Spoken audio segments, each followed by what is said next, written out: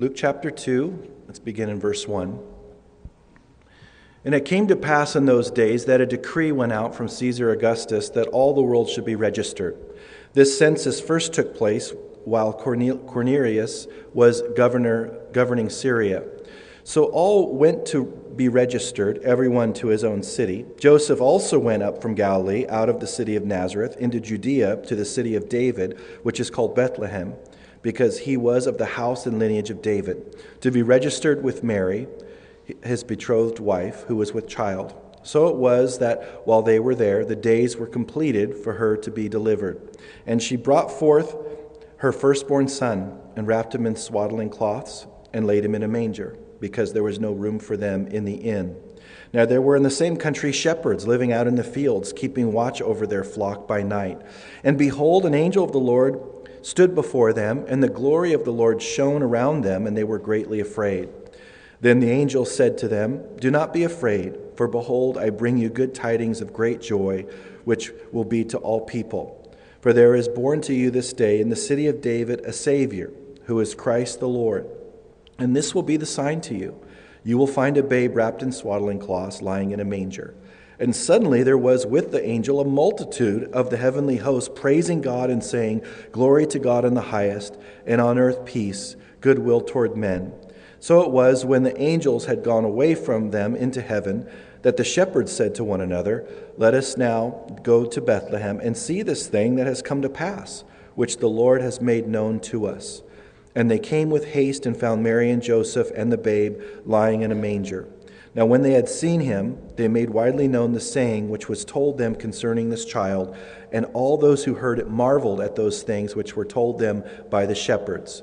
But Mary kept all these things and pondered them in her heart.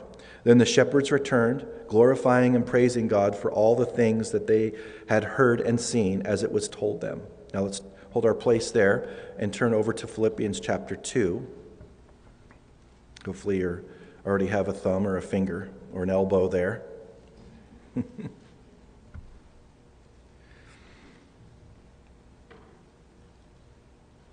Philippians chapter 2, and we'll start reading in verse 1. "Therefore, if there is any consolation in Christ, if any comfort of love, if any fellowship of the Spirit, if any affection and mercy, fulfill my joy by being like-minded, having the same love, being of one accord, of one mind. Let nothing be done through selfish ambition or conceit, but in lowliness of mind let each esteem others better than himself. Let each of you look out not only for his own interests, but also for the interests of others. Let this mind be in you which was also in Christ Jesus, who, being in the form of God, did not consider it robbery to be equal with God, but made himself of no reputation, taking the form of a bondservant and coming in the likeness of men. And being found in appearance as a man, he humbled himself and became obedient to the point of death, even the death of the cross." Let's pray together. Father, we thank you that you are so much looking forward to us studying your word this morning, even more than we are. We're grateful that you have wonderful plans for your word in our lives today. We've come here to worship you. We've come here to love one another. We've come here to celebrate so much, Lord, that you've bestowed upon each one of us. We pray that you would use these verses for your purposes, and we pray, Lord, that you would help us to yield our hearts and our lives to you, so that we can obey whatever you want to speak to us about. You can deposit this word in our hearts, that we would be good stewards of it, being ready to be doers of the word, not just hearers only, deceiving ourselves. So we thank you that we get to study this word together as a family and go deep as far as we can go in this context, Lord. And we're grateful that your Spirit is faithful to teach us. We ask that he would do so. We commit it to you in Jesus' name. Amen. Please be seated. You can turn back to Luke 2, so we'll start there. Now, Christmas, and that's what we're celebrating at this season. Christmas is a time in our culture that our culture sets aside to celebrate the Lord Jesus' birth. Now, as believers, we celebrate his birth every day. We celebrate his resurrection every day. We just celebrate Jesus, period. as his believers. And so we are so grateful to be able to do that together as a family.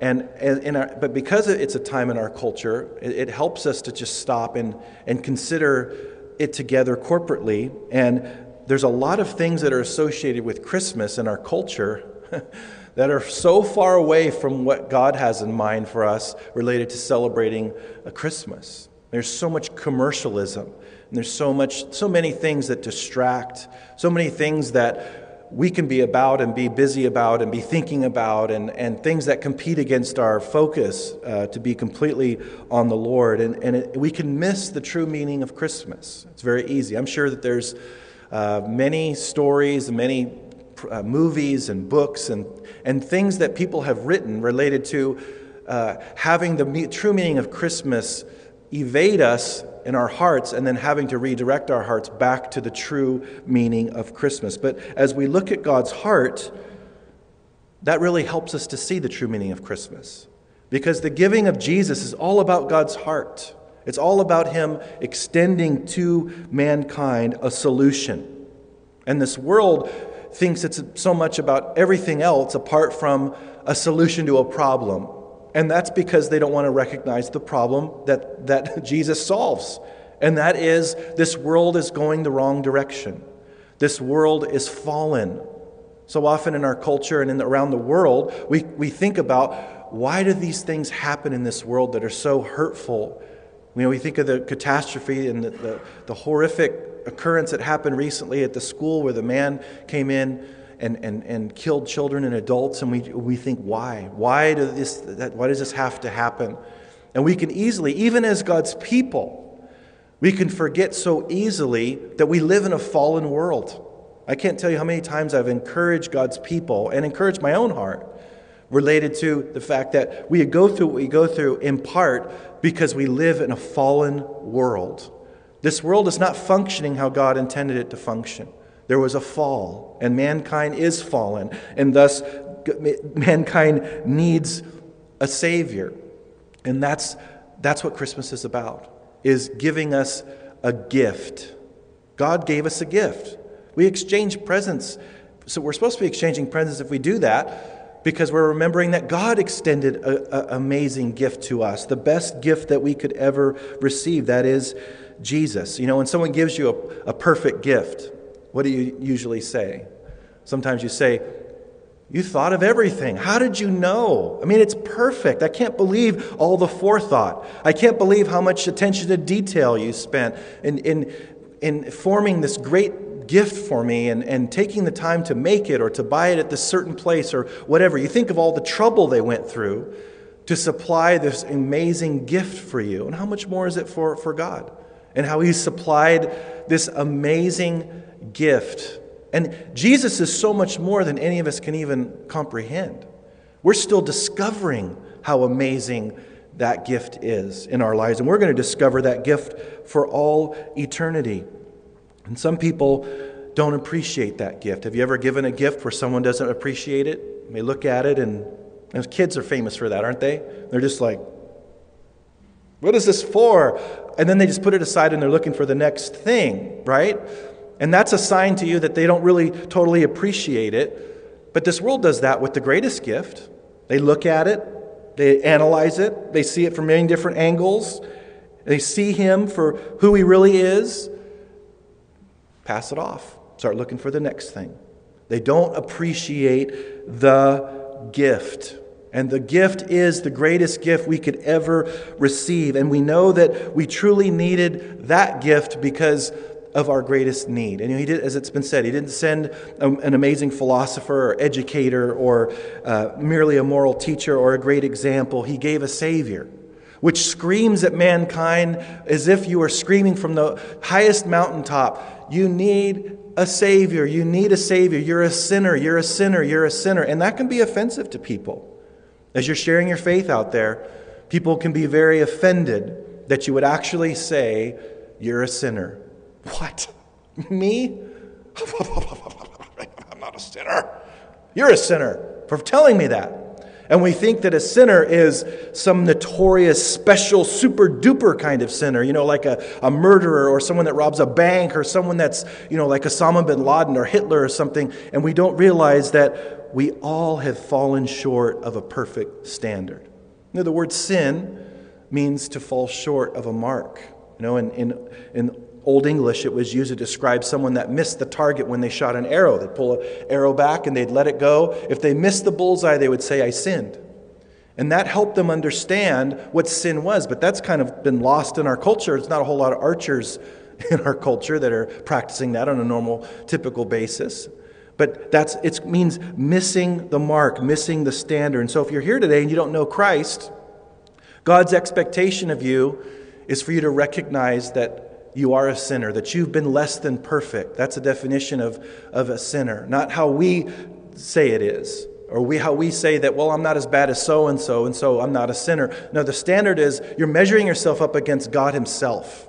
And because he's perfect, because he is flawless, because he's never sinned, we have to measure up against that righteousness. And when I share with people, when I share Christ with them, and I explain that, it takes some time.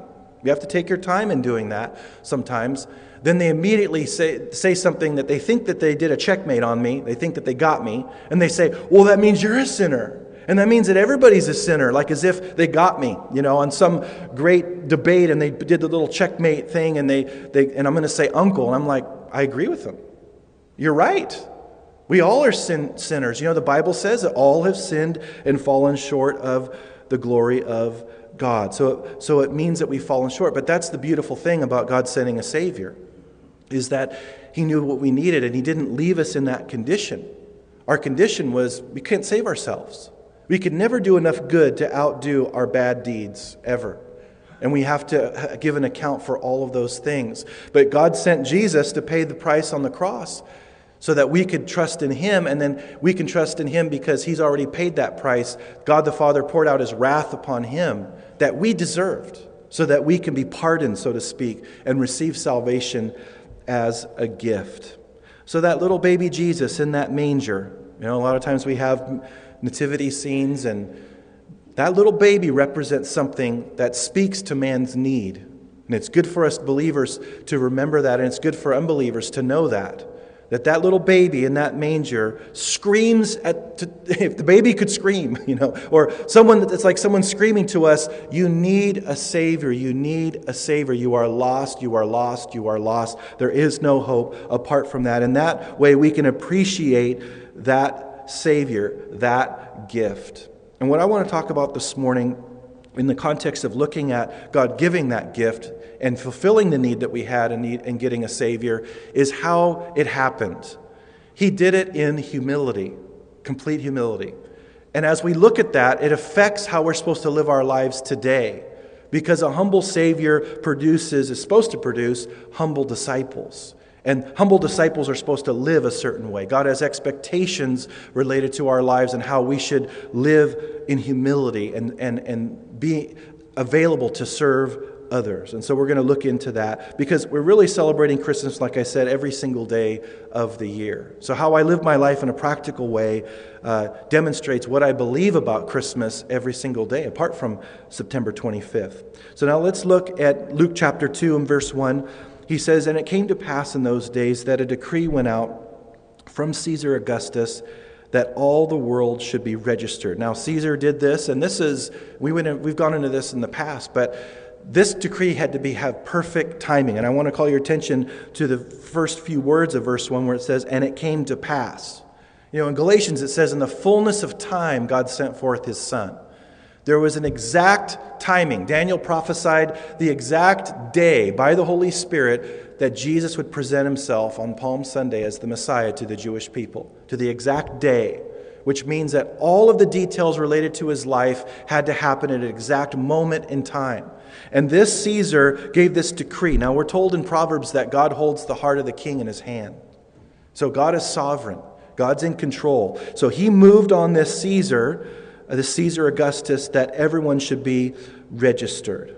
And so this had to happen exactly at the perfect time, because if it had happened too soon, then they wouldn't have ended up in Bethlehem. If it happened too late, Jesus would have already been born, and they lived in Nazareth. They lived a long ways away from Bethlehem. Bethlehem was in the southern part of Israel, close to Jerusalem. The Galilee, where Nazareth is in the north there. And so God had to get them down there somehow. And it wasn't difficult for him, we know. Everything's easy for him to do. But this is how he accomplished that. And he said in verse 2, this census first took place while Quirinius was governor of Syria. So all went to be registered, everyone to his own city. So basically, they left there, and you imagine women, you know what this is like. We don't, as men, have no idea what it's like to be pregnant. But you imagine being 9 months pregnant and having to travel hundreds of miles, most likely on a donkey, and having that discomfort. Oh man, I can't even imagine. But that's what happened. And so it says that Joseph also went up from Galilee, out of the city of Nazareth, into Judea, to the city of David, which is called Bethlehem, because he was of the house and lineage of David. Now, that's important. This is God promised all the way through in the Old Testament that there would be a certain lineage, Abraham, Isaac, and Jacob, through that lineage there, and through David. He gave very specific prophecies so that when the Messiah came, we would be able to look at the prophetic portrait that's been painted in the Old Testament and not miss God's promised Messiah. And one of those promises, one of those prophecies was that he'd be a descendant of David. And many times in his public ministry, he was referred to as the son of David. You may remember that. So it was very important. And so Joseph and Mary were from that lineage. And so everybody had to go back to where they originated from. And so both of them went back to Bethlehem. And so it says in verse 5, to be registered with Mary, his betrothed wife, who was with child. So it was while they were there, the days were completed for her to be delivered. And I believe that the days were completed. It goes beyond just her pregnancy was in full term. I believe it also ties into the rest of this whole chronology and the perfect timing of the Lord of when this had to happen. There was a very specific day that God had picked out. We don't know the exact day. It's likely not December 25th. But we celebrate the birth on that time or during that day. And so there was a completion for her, and she was ready to deliver the Lord Jesus. Verse 7. And she brought forth her firstborn son and wrapped him in swaddling cloths. Now that was very common, where they would wrap them in these cloths really tight, just very, very tight with their arms in. So often they would be concerned about them scratching their face, with their nails, or it was just for protection. So they would wrap them really, really tightly there. And so that was very common in that time. And laid him in a manger because there was no room for them in the inn. And so a manger was a feeding trough. It doesn't say specifically that they were in a stable, although it's likely that this cave that they were in was a stable, but it doesn't explicitly say that, but there was a trough there. So likely somebody had animals there, and so they laid him in this manger because there was no room for them in the inn. Now God is sovereign. We already seen in this passage where he's sovereign over the situation and moves on an ungodly ruler to have a certain, census occur at a very certain time. Do you think that he could have had Jesus be born in a palace? Absolutely. Do you think that he could have had the best care and all those things could have been the case?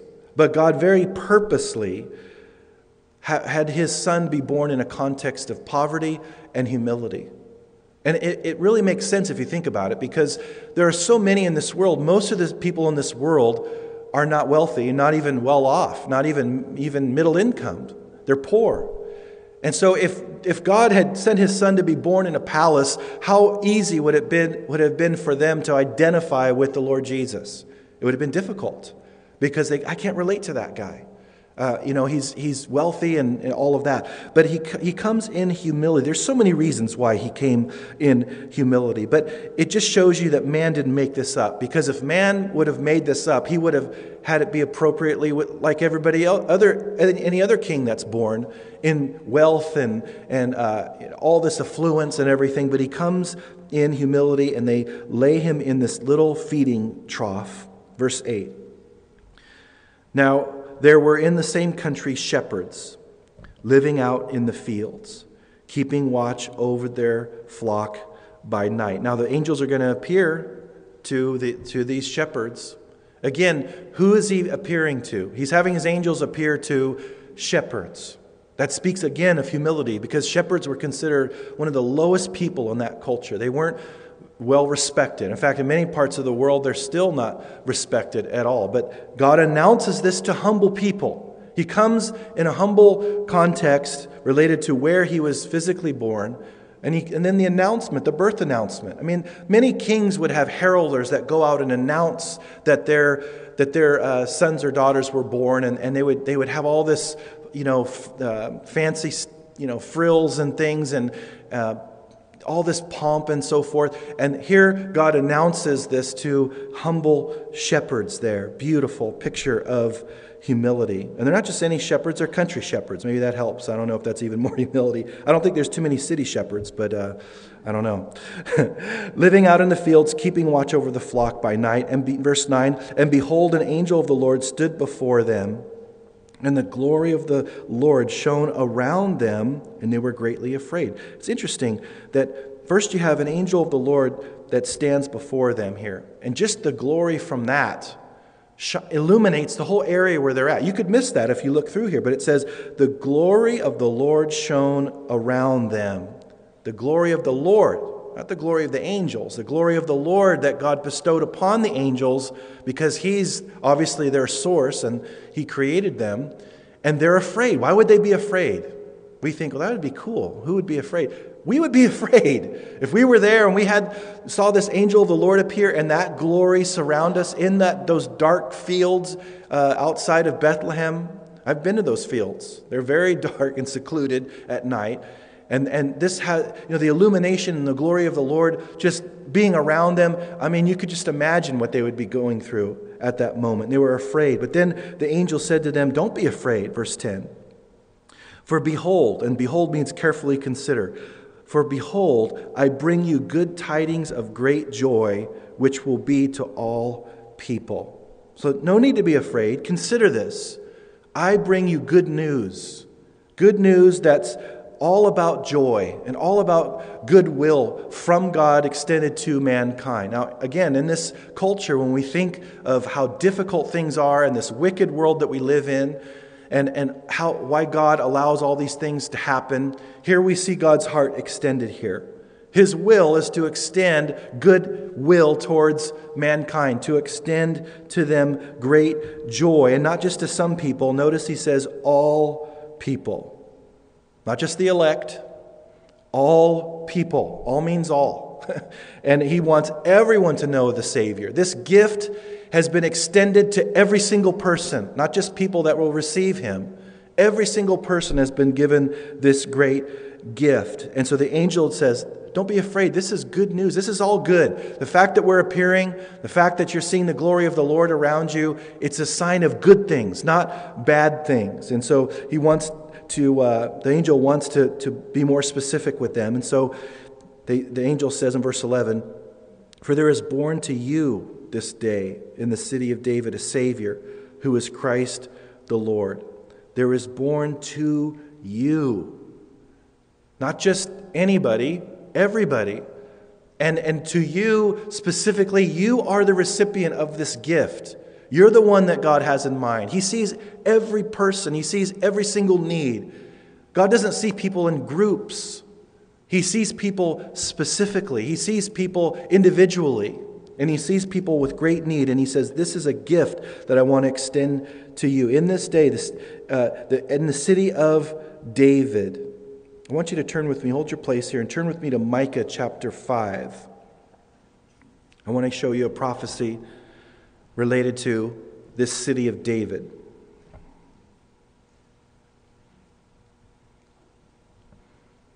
It's one of the minor prophets towards the end of the Old Testament.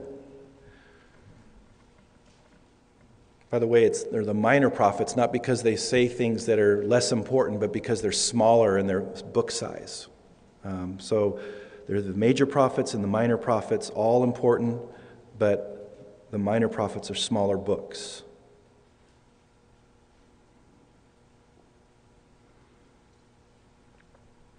Micah chapter 5, let's begin reading in verse 2. But you, Bethlehem Ephrathah, though you are little among the thousands of Judah, yet out of you shall come forth to me the one to be ruler in Israel, whose goings forth are from of old, from everlasting. What's interesting about this prophecy is that it was given around 700 years before the birth of Christ. And it has a near meaning and a far meaning, but the far meaning is this is a messianic passage. And God is being very specific. I mean, they knew that the Messiah was going to be born in Bethlehem. We're told that in the New Testament. But one of the things I want you to see is that it wasn't just any Bethlehem.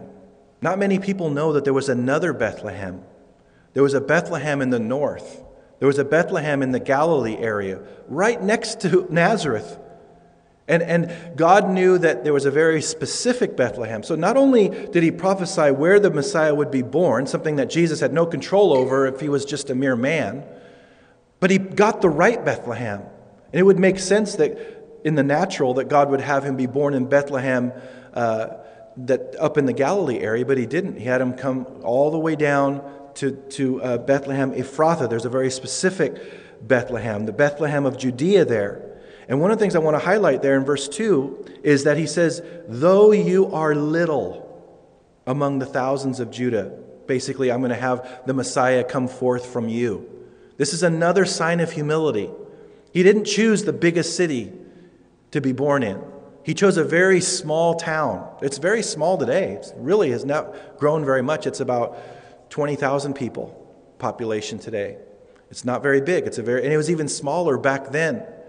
And so here God says, I'm going to be born in humility, not only a humble context related to a feeding trough and all these other things, but also the city is going to actually be a city of humility.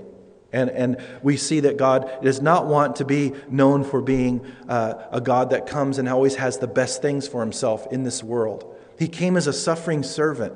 He came, it says, being poor that we may become rich, and all the spiritual wealth that comes from his sacrifice. But look, he says in the middle of verse 2 there of Micah 5, he says, the one to be ruler in Israel, whose goings forth are from of old, from everlasting. He has no beginning. This child that's going to be born, and we're told in Isaiah chapter 9, verse 6, that a child is going to be born. And he calls that child Mighty God. Now, in the Jewish mind, that would be impossible unless the one that was going to be born, that was going to be called the Mighty God, was also Jehovah at the same time, Jehovah God. And that's what was the case. And so, great humility. Now move back to Luke chapter 2. And in verse 12, again, more... Actually, let's go to verse 13. And he said, and suddenly there was with the angel a multitude of the heavenly host, praising God and saying, glory to God in the highest, and on earth peace, goodwill toward men. So God didn't have to have that happen. He didn't have to have a whole heavenly host. He could have had just one angel. I mean, wasn't there enough of God's glory around there to be sufficient to show that he's putting a stamp of validation on this birth, and that the shepherds can know, these humble men can know that the Messiah is coming? He could have just had one angel and the glory of the Lord. But then it says suddenly, notice that word suddenly in verse 13. Suddenly it surprised them, took them off guard. It was immediate. Just a whole huge heavenly host of angels breaking out in song and worshiping God. Glory to God in the highest. Because of what? Because of his peace and his goodwill being extended toward men. That he would have such a heart, such a giving heart towards us, that he would give this perfect gift. It just provoked worship. And Christmas is all about worship. It's all about celebrating that amazing gift, because how do we respond to God's goodness? We're told in 1 John that we love him because he first loved us and gave himself for us. So the proper response to God giving this amazing, perfect gift to us, the ultimate gift, is worship. And so we break forth in song and we worship Him, but worship's supposed to represent my whole life. My whole life's supposed to represent that in living a life that's pleasing to Him. But like I said, there's this humble Savior supposed to produce humble disciples. And our willingness to let Him produce that humility in us and to use that humility as a place, as a launching point to serve and to love others and to give our lives away, that's the best form of worship. That's the best way to celebrate Christmas every day of the year, is to be a humble disciple, being an extension of Him in this world. And it's a beautiful picture because, again, God wants people to know in this world that are lost that He has thoughts of peace towards them. He wants them to be in peace. But they can't have peace unless they come to God His way, unless they accept the grace of God first in their lives and the love of God and His sacrifice, coming to God His way, then they'll receive peace. So they have to be properly appropriating this wonderful gift. They have to be good stewards of that gift and accept that gift. And He wants to use us to be able to communicate that amazing gift. Then it says in verse 15, "So it was, when the angels had gone away from them into heaven, that the shepherds said to one another, 'Let us now go to Bethlehem and see this thing that has come to pass, which the Lord has made known to us.'" So these shepherds, they want to see this. That's in part why the angel let them know. God wanted other people to be there to witness it. And I love who He revealed all this to. Again, these humble shepherds. And He wants this to be enjoyed. He wants this gift to be enjoyed. What good is a gift if people can't enjoy it? And the first step to people enjoying it in this world was having these people come and be able to see this great gift and be a witness to it so that they can be heralders, easy for me to say, heralders in their own way to lost people, which they're going to do. So they came with haste and found Mary and Joseph and the babe lying in a manger. Now when they had seen Him, they made widely known the saying which was told them concerning this child. So it says widely known. They shared, and that's our role as believers. Our role as disciples is to let people know about this gift. People may know about Jesus in a manger, but they may not make the connection that it's a gift from God to us that speaks of a need that they have, their need to be forgiven and to be saved from the penalty of their sins. And so God wants us to do the same, to go out, and we've met Christ. Just like those shepherds have met Christ, we've met Christ, those of us that know Him. And God's plan for us is for us to go and spread the good news, to be able to say, I've encountered this Jesus. I've not just encountered Him as a baby, though. I've encountered Him as a risen Savior. And this risen Savior has changed my life. And I want to tell you about Him. I want to tell you this good news. I want to tell you God's heart for you. That God extended this gift for you so that you can be forgiven of your sins. Do we forget sometimes that people need to know that there's a Savior that wants to forgive them of their sins? I think we do. I know I do. I forget at times. And so God's always working in our lives to get us to be more willing to share and open our mouths and not just live our lives as an example, which is great and it needs to happen, but also to open our mouths. There comes a point in time we need to open our mouths and share the good news with somebody in love, prompted by the Holy Spirit. It's a beautiful thing that we get to be a part of. And look at the response in verse 18. "And all those who heard it marveled at those things which were told them by the shepherds." Now this is new to people. They've never heard of this before. So, people are going to be marveling probably at a higher percentage than they would be with us communicating it because they've heard the story before. But we can't assume that they're never going to marvel and they're never going to have a good response to what we say. They will. Jesus said the harvest field is ripe. He didn't say that the harvest field is somehow something wrong with it and it's not ready to be harvested. He said the problem is a lack of workers to go into the harvest field. His solution was prayer. Pray to the Lord of the harvest that He would send workers into the harvest field. And you know what happens when you start praying for workers to go into the harvest field, don't you? You start being that worker. You start seeing the need. You start being aware of people that are lost around you, and you want to help them with the gospel. But they will have a positive response sometimes. But Mary kept all these things and pondered them in her heart. What do these things mean? She knows what happened between her and the Lord. She knows that she's never known Joseph at this point. She knows that it's a miracle of God. She's been visited by an angel. She knows. But she probably still doesn't have the full understanding of what's going on. So she tucked that away in her heart, and she pondered these things. And as her life progressed, the revelation of what she was in the middle of would grow and increase, and then she would learn exactly what God was using her in. Then the shepherds returned, glorifying and praising God for all the things that they had heard and seen as it was told them. They rejoiced. Again, the proper response to Christmas is worship and is praise and is thankfulness, and having that on our heart, on the tip of our heart, so to speak, and on the tip of our tongue, and be able to explain those things and worship the Lord. It's a beautiful picture of worship. If you can't see worship in this passage, we need prayer because it's all through here. Our whole lives are supposed to be a response to God's great gift. But he doesn't stop there. Let's turn over to Philippians 2, and let's see another perspective of this great gift that God has given, and an increased perspective on the humility that it required for God to come in human flesh. Philippians chapter 2.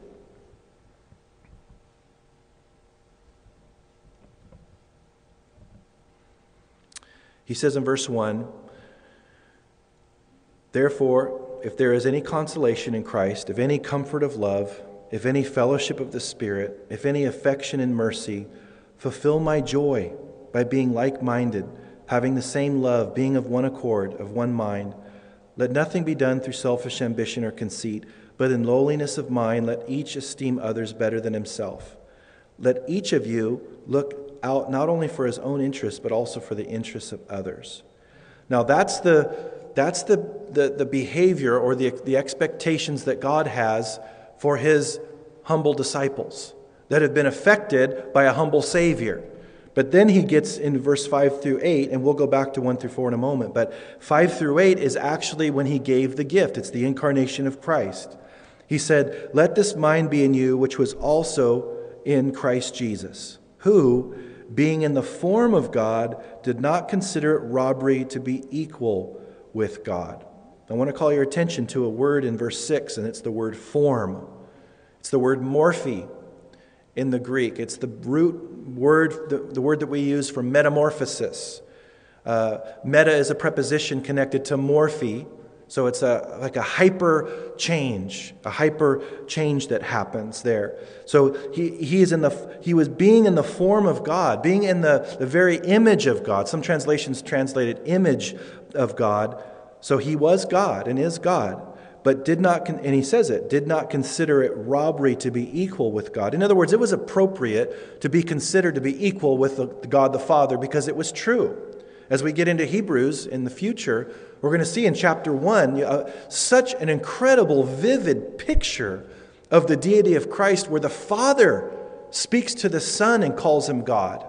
That will make any Jehovah's Witness blush. But I mean, it's clear that he is divine there. And that's so he wants to make sure that this incarnation, for us to know that the incarnation was God himself coming in the form of man. And that's what he gets to in verse 7. He says, "But made himself," that means Jesus himself, "made himself of no reputation." That's humility, isn't it? No reputation, taking the form, there's that same word again, morphe, taking the form of a bondservant and coming in the likeness of men. That's Christmas, isn't it? Isn't Christmas verse 7? Taking the form of a bondservant and coming in the likeness of men. There's Christmas right in Philippians. You didn't know it was there, did you? But that is what happened. And for us to understand what the incarnation is, notice he doesn't say he stopped being one form and became another form. That's false teaching.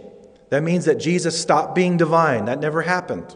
What Jesus did is he came from heaven to earth in the form of Jesus, in the birth of Christ, and he took on, this is very important, watch this, he took on an additional nature.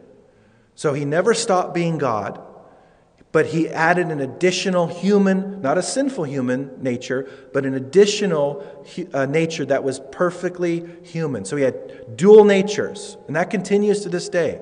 He took on an additional human nature, and that continues. So he's all God and all man, all at the same time. And another thing that we'll see when we get into Hebrews is that he's our high priest who can have compassion for us because he has gone through the things that we have gone through, infinitely worse than what we've gone through in his public ministry. Now, obviously, God could know all those things because he's God anyway, but he experienced those things firsthand, and we can see that and know that, and that can bring us tremendous comfort.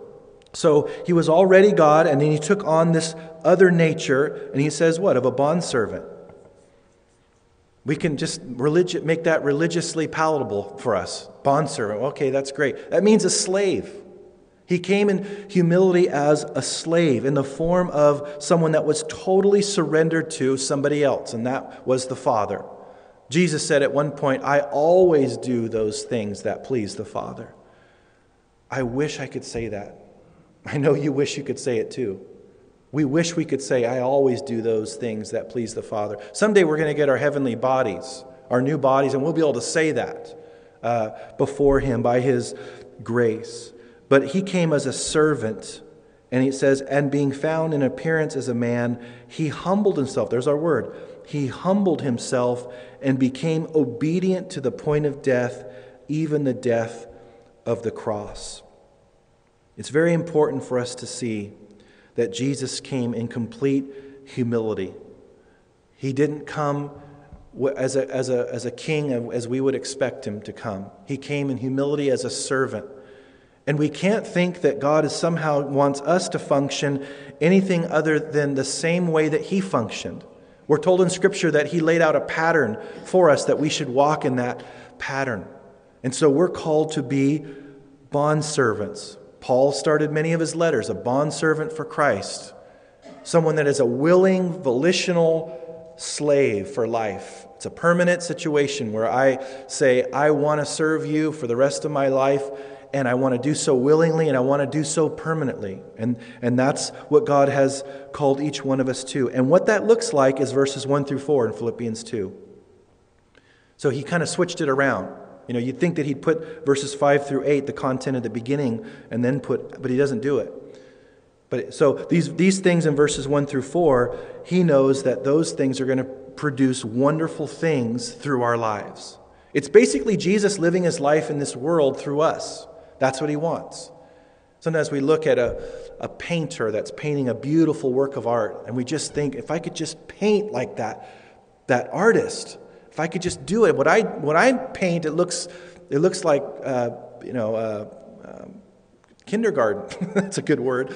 You know, just the trying to make those things look good just doesn't work. And sometimes you could think, if I just could get inside that artist's body, and then, or if that artist could just get inside of my body, and he could just paint through me, I could make these beautiful works of art. And that's what God has set up in us. Related to the Holy Spirit inside of us. He comes inside of us, and then now he's the master artist that paints beautiful portraits through loving and serving others, and he comes inside and makes those beautiful things through our lives. But it requires that I yield my life to him in humility, recognizing that he can do with my life as he pleases. But look at all these things that happen through humility in verses 2 through 4. First he speaks of, in verse 2, he speaks of unity. Being like-minded, having the same love, being of one accord, of one mind. That speaks of unity. In harmful environments, spiritual environments, they try to force unity by man-made ways and manipulation. That's called conformity. God doesn't produce conformity. God produces Spirit-led unity in his people. And that happens by us submitting to him and being about the things that he considers important. And then we're recognizing that we're part of a larger whole. I've said this many times. God emphasizes us as a larger whole who happen to be individual members in the New Testament, not the other way around. That's our American culture, where we say we're individual members who happen to be part of a larger whole. You won't get that from the New Testament. The New Testament says first that we're a larger whole who have individual gifts and we're supposed to be functioning in unity. But what does that require? Starts with an H.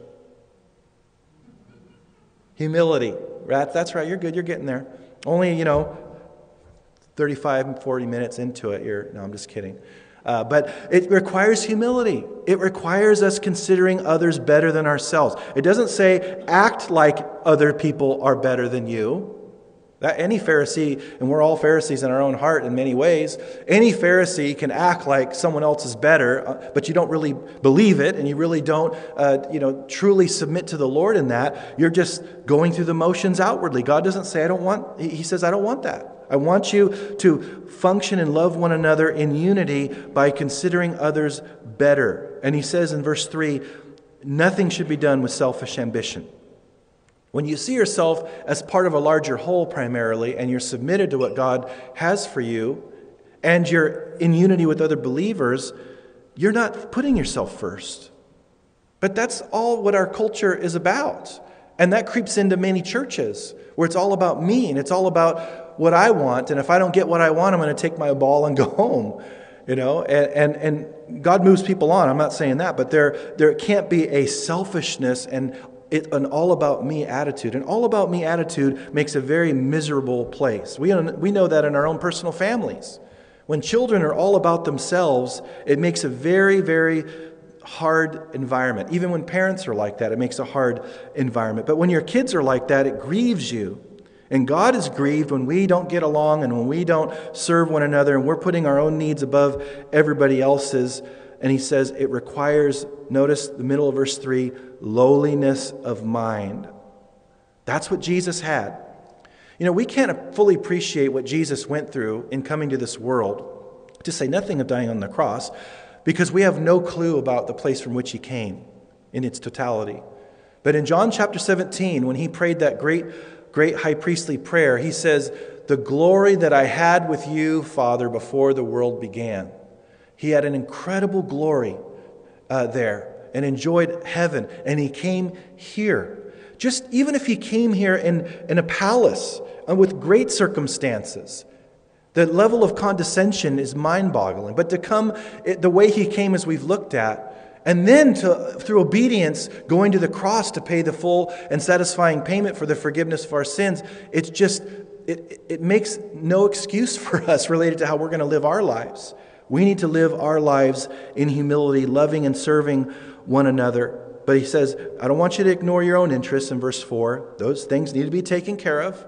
That's stewardship. But He says, look out for the interests of others. That's a product of humble discipleship, is to care for others. There are people that, and I've said this recently but in another context, but think about the people that you haven't seen around here for a while. Where are they? Some of them may have moved on to other churches, and that's great. But there are some people that are just hurting, and God's called all of us as a family to reach out and check in with them, because they may not feel comfortable saying that they have a need. They should communicate that, but if they don't, we should be reaching out. If we haven't seen anybody for a while, we need to be calling them and reaching out to them. How are you doing? Just checking in. We love you. We care about you. How can we pray for you? Very important. That's what He's talking about in part there. Not only looking out for our interests, but also for the interests of others, to reach out. How are you doing? How can I pray for you? And then being sensitive to people's needs. We're very needy. We like to pretend sometimes we don't have any needs. Oh, I know that's not you. That's another church, and that's not me. It's another pastor. But we could pretend like we don't have any needs. And God says, I want you to be open with your needs, and I want you to be transparent so that others in the body of Christ can come to your assistance. But I don't want to bother them, or I don't want to let that be known or make a big deal. God says, make a big deal about it. Let us know.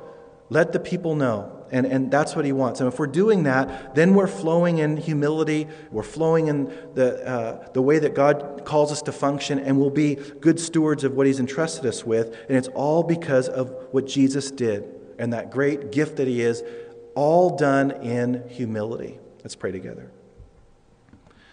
Lord, make us into the people you want us to be. Jesus, we can't believe that you came the way you came. We never would have dreamed that up in a million years. We're so grateful for your humility, Lord. What a great example you are. I pray that you would help us as your disciples to be humble and to be looking out for others' needs. Help us, Lord, to have an environment of care and love and concern, Lord. We know that you've called this to be like a hospital, and we want it to be paramedics for you, so to speak, in a spiritual way. I pray, Lord, that people could never fall through the cracks in this fellowship or any fellowship in this city and in this world. We pray that your people will be taken care of and we'd be sensitive to their needs. We thank you for the example that you are, and we want to be more like you. We pray that you would do that in us by your Spirit and by your power and by your grace. In Jesus' name, amen.